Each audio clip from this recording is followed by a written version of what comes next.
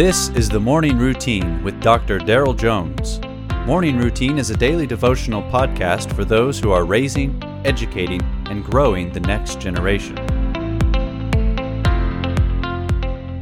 Well, let me be the first to wish you a happy June 25th. I'm the first assuming that, this is the first thing going on in your day. But, if you listen to these podcasts at the end of the day, well, then, let me be the last person today to tell you happy June 25th. Let's get to it, shall we? Philippians chapter 3, verses 20 and 21.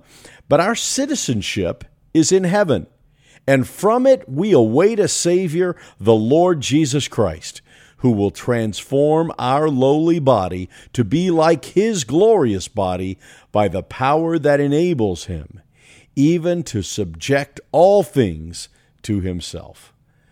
My wife and I recently moved from our hometown of over 50 years. And when I say recently, I mean like as I'm producing today's podcast, I'm looking at a room full of boxes. Not one of the rooms in our homes has any pictures hanging on the walls.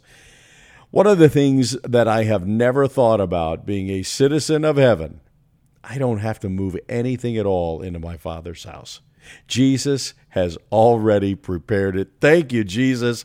No more moving vans. Okay, enough about me. Now, let me give you just a gentle reminder. As followers of Jesus, our citizenship is in heaven. This is not our home. We were never created to fit in here.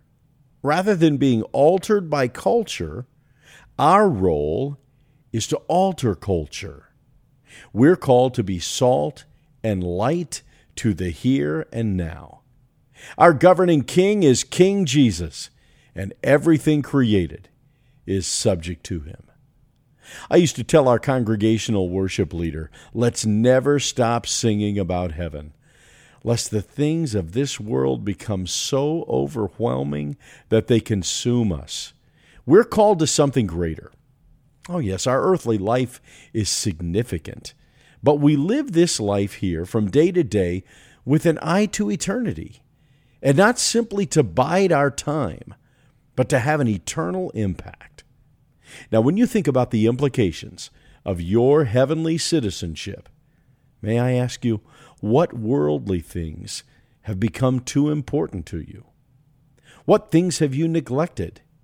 How should anticipating the coming of King Jesus influence you?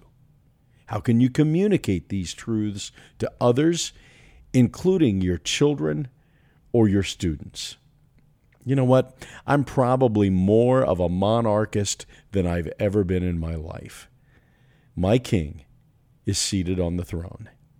He's coming back, and no power in hell or on earth will be able to stop it. All is well. God bless you. You have been listening to the Morning Routine, brought to you by the Herzog Foundation and hosted by its president, Dr. Daryl Jones. For more information, please visit herzogfoundation.com.